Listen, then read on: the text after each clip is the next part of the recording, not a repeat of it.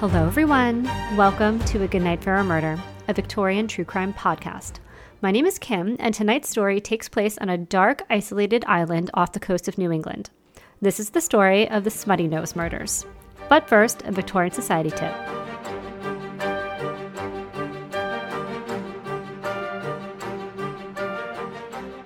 This episode is being released on November 8th, which means in the US, we all just fell back to standard time as opposed to daylight saving time.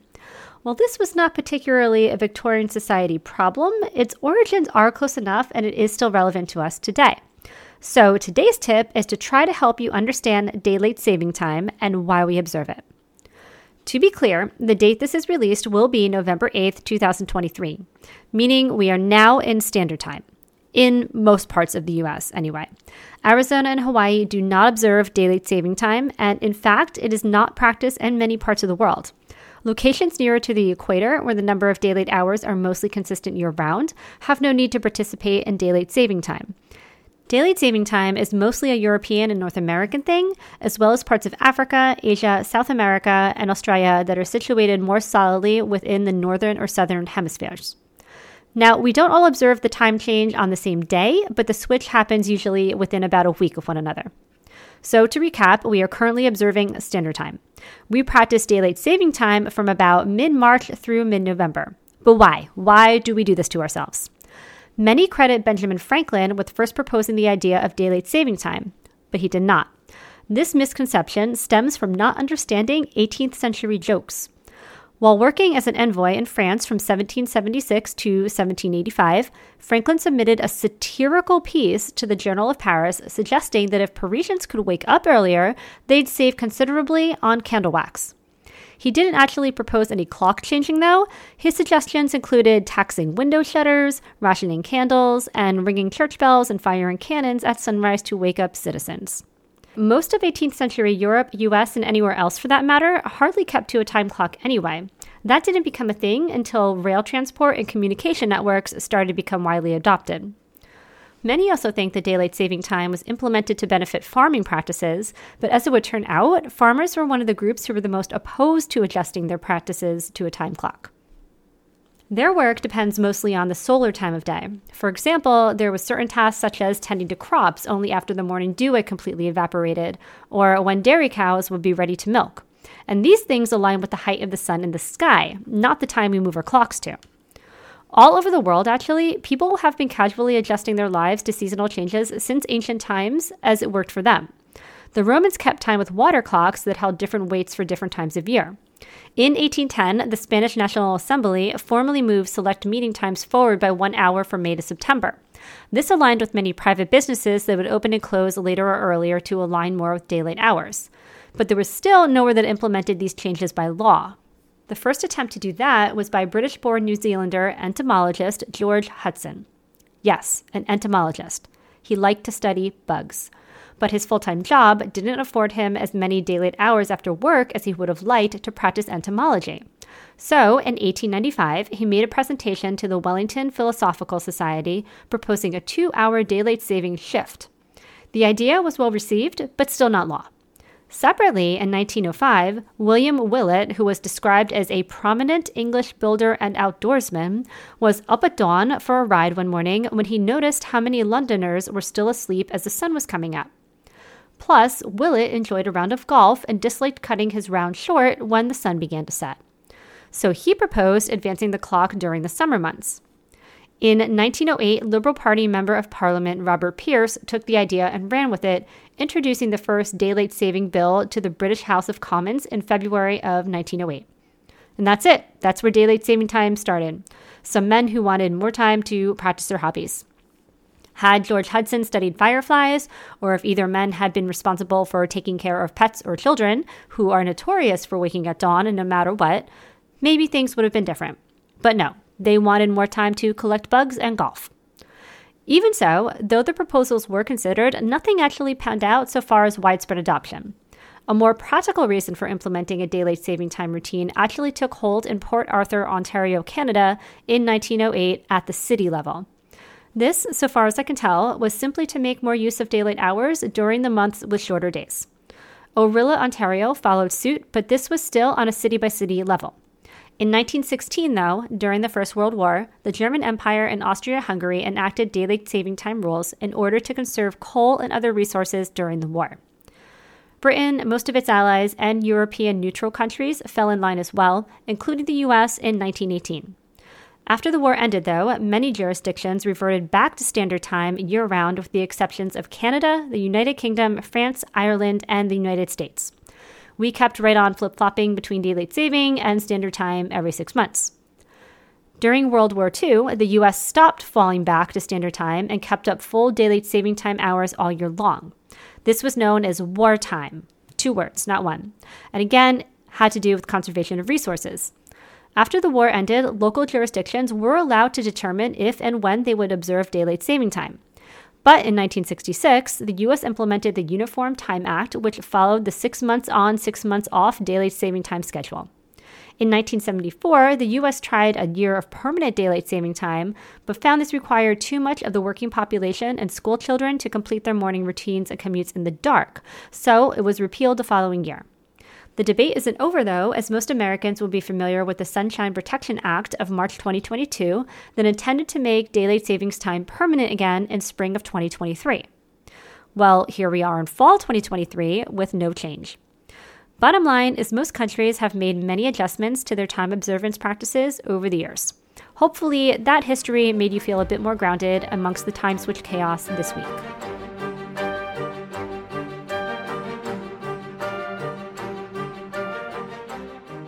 We have a new Patreon member to welcome this week. Welcome and thank you to newest member, Richard. I'm so glad you're here. If you would like to learn more about the Goodnight for a Murder Patreon, you can do so on my website at agoodnightforamurder.com.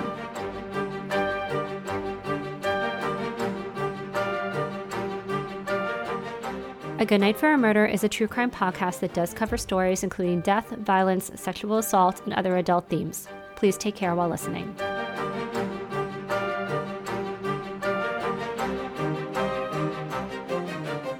The Isles of Shoals is a small group of islands about 6 miles off the coast of Newcastle, New Hampshire, and Kittery, Maine.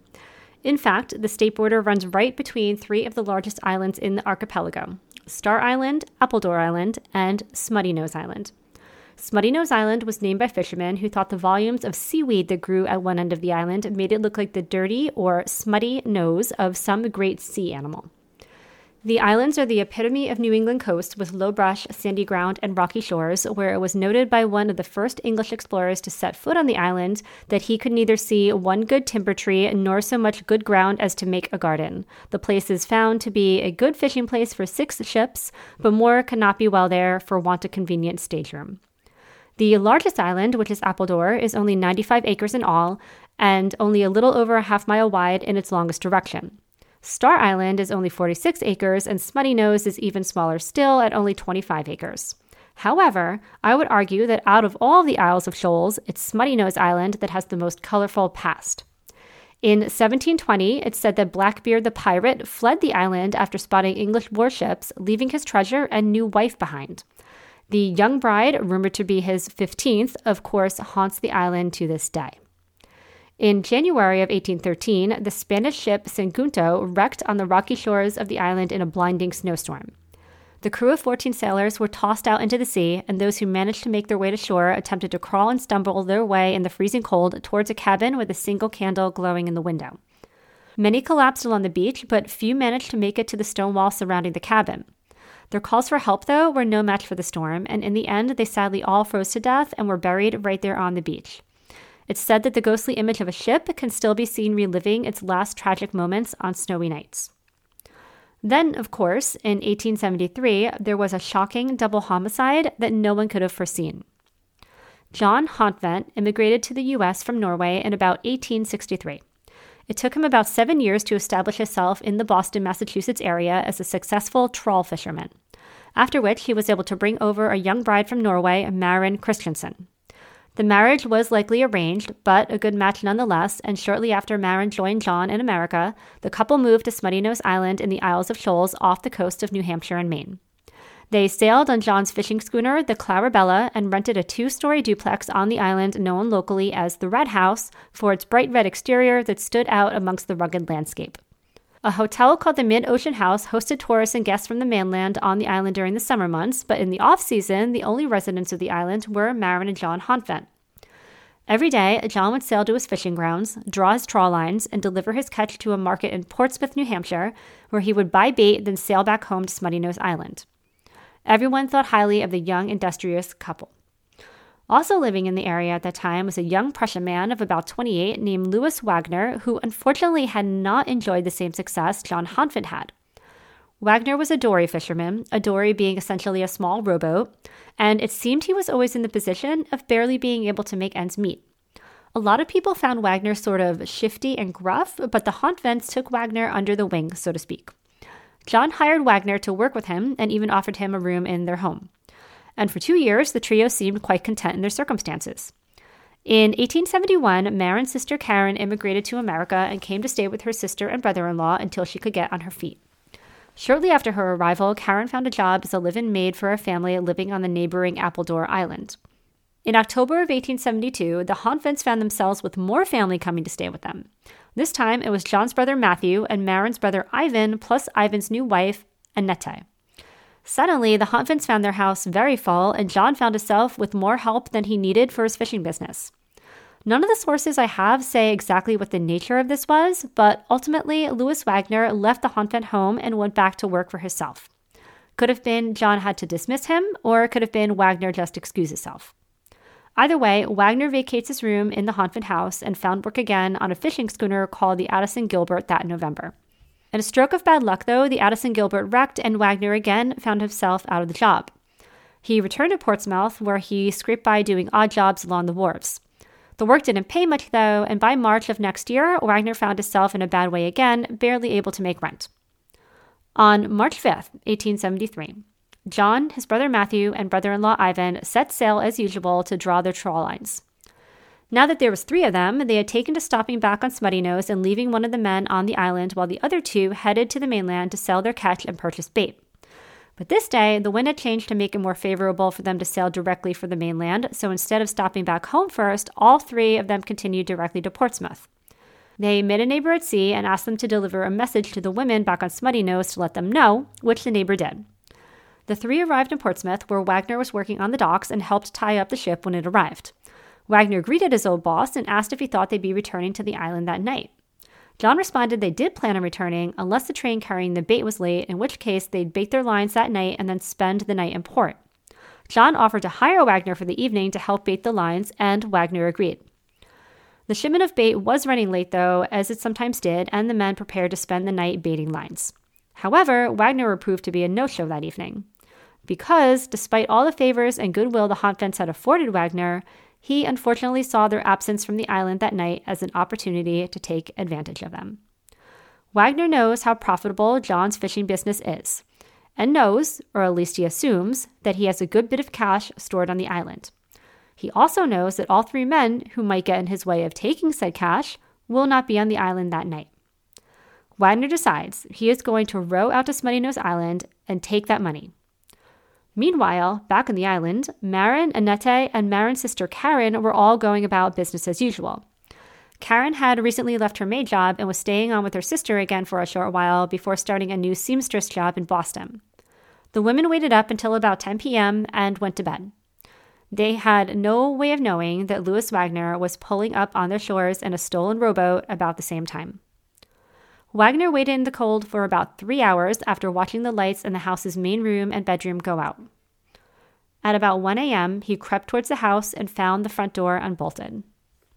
As quietly as he could, he jammed a piece of wood into the bolt for the bedroom door, effectively locking the 2 sleeping women in the bedroom. What he did not count on, however, was Karen sleeping near the stove in the kitchen. Karen, believing the men had come home, called out, "John, is that you?" Her voice woke up Maren and Annette in the next room, who called back to her to see if she was all right, and realizing his plan had been ruined, Wagner grabbed a kitchen chair and struck Karen with it.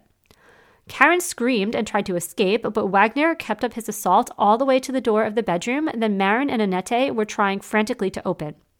Karen fell against the door, unjamming it, all the while Wagner raining blows upon her. Maren dragged her sister into the room with them and tried her best to barricade the door. She turned to Annette, who was standing petrified in the corner while Wagner beats upon the door from the other side and screams at her sister-in-law to run. Annette climbs out of the window into the snow, but in her panic, she doesn't know which way to run. Her hesitation would prove to be fatal, as Wagner had given up on the door and had now exited the house to find Annette standing outside. Maren hears Annette scream his name, Louis, Louis, before seeing Wagner pull an axe from their woodpile, with which Wagner struck Annette over and over and over again. Maren rushes to Karen, who is limp and bleeding but still conscious, and tries to rouse her, but all her sister can say weakly is, "No, too tired." She hears Wagner re-entering the house, and she is forced to make the horrible decision between staying there with her dying sister or trying to save herself. In a split-second decision, Maren realizes if she stays, they're likely both doomed, and she too slips out the window into the bitter cold night, and she runs. She heads for the cove, intending to escape in whatever craft Wagner arrived in, but Wagner had chosen to dock on the other side of the island in hopes of being undetected. She next thinks she'll hide in the cellar of one of the nearer outbuildings, but quickly rules it out as too likely of a hiding place. So instead, she runs along the shore back past the cabin, where she can still hear her sister moaning inside, and makes for the rocky shoreline, where she tucks herself in low amongst the rocks, where the noise of the surf would allow her to go undetected. And she waits. Back in the cabin, Karen had tried in vain to make her way to the window to escape, but she was just too weak. Wagner did break into the room and again used the axe to attack Karen, breaking the handle in the process. Then, using a handkerchief, he strangled her to death. Then he left the cabin to search for Maren. He searched and he searched, but he couldn't find her anywhere, so he returned to the cabin and brewed a pot of tea. He ate some food he had brought with him, using a plate and utensils from the Honfent's kitchen, leaving bloody smears all over everything he touched. Then he dragged Annette back into the house and ransacked it, looking for the $500 he was certain John had stashed away in the cabin. He never found it, though. All he found was $15. In fact, the most money John had in the cabin in all was just $135. Meanwhile, Maren waited until first light, then she waited even longer. At about 8 a.m., she staggered across a breakwater connecting Smuttynose to an even smaller island, Malaga, and desperately waved her arms to gain the attention of some children playing on the shores of Appledore. The children belonged to George Ingerbritsen, who ran and alerted their father, who immediately rowed out to rescue Maren. He rushed Maren up to his house and left her in the care of his wife before gathering a group of men to set out with guns to search Smuttynose Island. There, they found the dreadful scene as Maren had described it, including a trail of bloody footprints circling every single building on the island left by Wagner as he desperately searched for Maren the night before. The men searched the entire island and found nothing. They returned to Appledore and continued searching when a few hours later the Clarabella is spotted returning from Portsmouth. They signaled the Clarabella from the shore of Appledore, and Matthew and Ivan row a tender boat from the ship to Appledore, and John continued on to dock the Clarabella on Smuttynose. When Matthew and Ivan land on Appledore, the others alert them of, quote, some trouble on Smuttynose, but note that Maren is safe.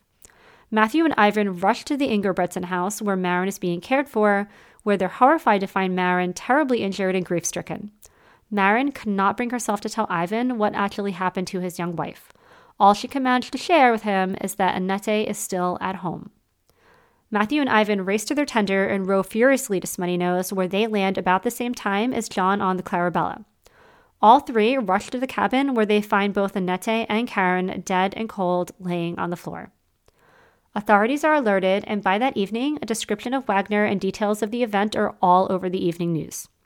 The last anyone reported seeing Wagner the night before was about 7:30 p.m., shortly after he'd spoken with John about him likely not returning to the island that evening. He had then been seen rowing a dory at about 6 a.m. that morning. The dory was located and reported to be stolen. The owner of the dory noted that they had just replaced the thole pins on the dory, which, as far as I can tell, are the holes the oars rest in, and now they seem to be worn down nearly 1/4 of an inch.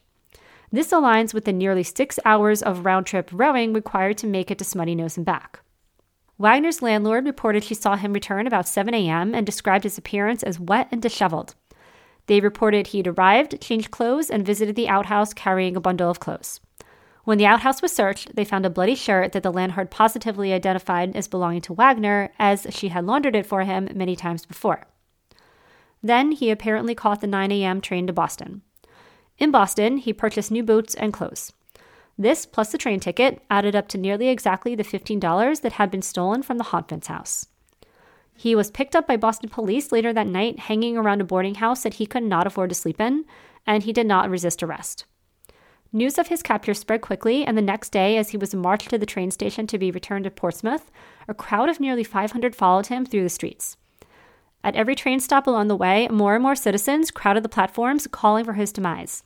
By the time the train reached Portsmouth, it's reported that a mob of nearly 10,000 outraged citizens had gathered seeking immediate justice on behalf of the Honfents and their family. Wagner had to be transferred again to Maine for his arraignment, which required another police escort, plus reinforcements from the Marines armed with bayonets to keep a crowd of nearly 200 local fishermen from apprehending and tearing apart Wagner themselves. The mob reportedly attacked the escort with stones and bricks, but they managed to transfer Wagner safely. The trial commenced on June 9, 1873. Wagner denied everything, saying he would never even dream of harming who he called his best friends. Unfortunately, Marin's positive identification, plus the circumstantial evidence of the sightings in Portsmouth, bloody clothes identified by the landlady, effort to replace his clothes, and inability to provide an alibi, did him in. After 9 days of trial and 55 minutes of deliberation, he was convicted and sentenced to hang. That night, Wagner escaped from jail and was on the loose for 3 whole days before being recaptured and transferred to the state prison in Thompson, Maine, where he was hanged on June 25, 1875. On that day, the state of Maine actually saw a double execution where the other prisoner had also been found guilty of an axe murder. That story is the topic of the bonus content for this episode, but let's wrap up our story here first. Louis Wagner never confessed. John and Marin Honfent never returned to Smuttynose Island. They moved into Portsmouth, where John continued to work as a fisherman. They had one child, Clara, in 1877. It seems sometime between then and 1888, Marin had died, as it looks like John was married again in 1888, this time to a woman named Annie, who he went on to have a son with in 1891. He died in 1904 at the age of 62 and is buried in Newington Cemetery in Newington, New Hampshire. Ivan, who had been married to Annette, worked the rest of the next summer on Appledore as a carpenter, but by all accounts, he became a broken man after losing his young bride. At some point, he left the Isles of Shoals, and it looks like he was married again in 1880. He would go on to have 5 children, Anna, Bernard, Bertha, Calvin, and Clara, and died in Massachusetts at the age of 76. The fact that Louis Wagner never confessed has spawned several of what most agree are certifiably absurd conspiracy theories. The first is that Marin Honfent lost her mind and axed her sister and sister-in-law to death while the men were away. I agree with the experts here that this is, quite frankly, bullshit. Wagner did indeed try to desperately pin the crime on Marin at one point, which was reported in the newspaper at the time. This inspired a 1997 novel titled The Weight of Water by Anita Shreve that is a fictionalized version of the events. The book was later made into a film in the year 2000 starring Sean Penn and Elizabeth Hurley. Another theory is that an intellectually disabled young man on Appledore Island had committed the murder, but there is zero evidence to back this up. The theory that it could not have been Wagner is sometimes bolstered by the argument that it was nearly impossible to row the 10 miles to and from Smuttynose Island in one evening, as Wagner is said to have done. But that's just not true. The trip is very doable. In fact, John Honfent would make the trip in a rowboat by himself all the time. Plus, kayakers commonly make the same trip as well. All the same, I have linked to Anita Shreve's book in the blog post for this episode, as well as a historical account, Mystery on the Isles of Shoals, closing the case on the Smuttynose Axe Murders of 1873 by J. Dennis Robinson, written in 2019. There's also a song written about the case, The Ballad of Louis Wagner, written and performed by John Perrault in 1981. You'll also find the link to that in the episode blog on my website, in addition to some photos of the main players in tonight's story, as well as some photos of the Isles of Shoals then and now. You can also see the photos on Instagram, where you can let me know your thoughts on this case, as well as on YouTube at A Good Night for a Murder. As usual, the photos and source links can be found in the episode blog on my website at agoodnightforamurder.com. While you're on the website, you can sign up for the Good Night for a Murder newsletter. Each month I send out an episode roundup, reveal of next month's episodes, and other goodies like extra Victorian Society tips, book recommendations, and more. The bonus content for Housekeeper and Butler tier Patreons for this episode, as I mentioned earlier, is the story of another axe murder that played out concurrent to the Smuttynose Island case, where both convicted were executed in a double hanging that day in June 1875. Listen through the outro music to hear a short preview of this Patreon bonus content. To subscribe to Patreon and learn more about the podcast, you can visit agoodnightforamurder.com. Also, follow me on Instagram, TikTok, or YouTube at agoodnightforamurder. Please rate and review and share with friends. Thank you for listening, and I will talk to you again soon.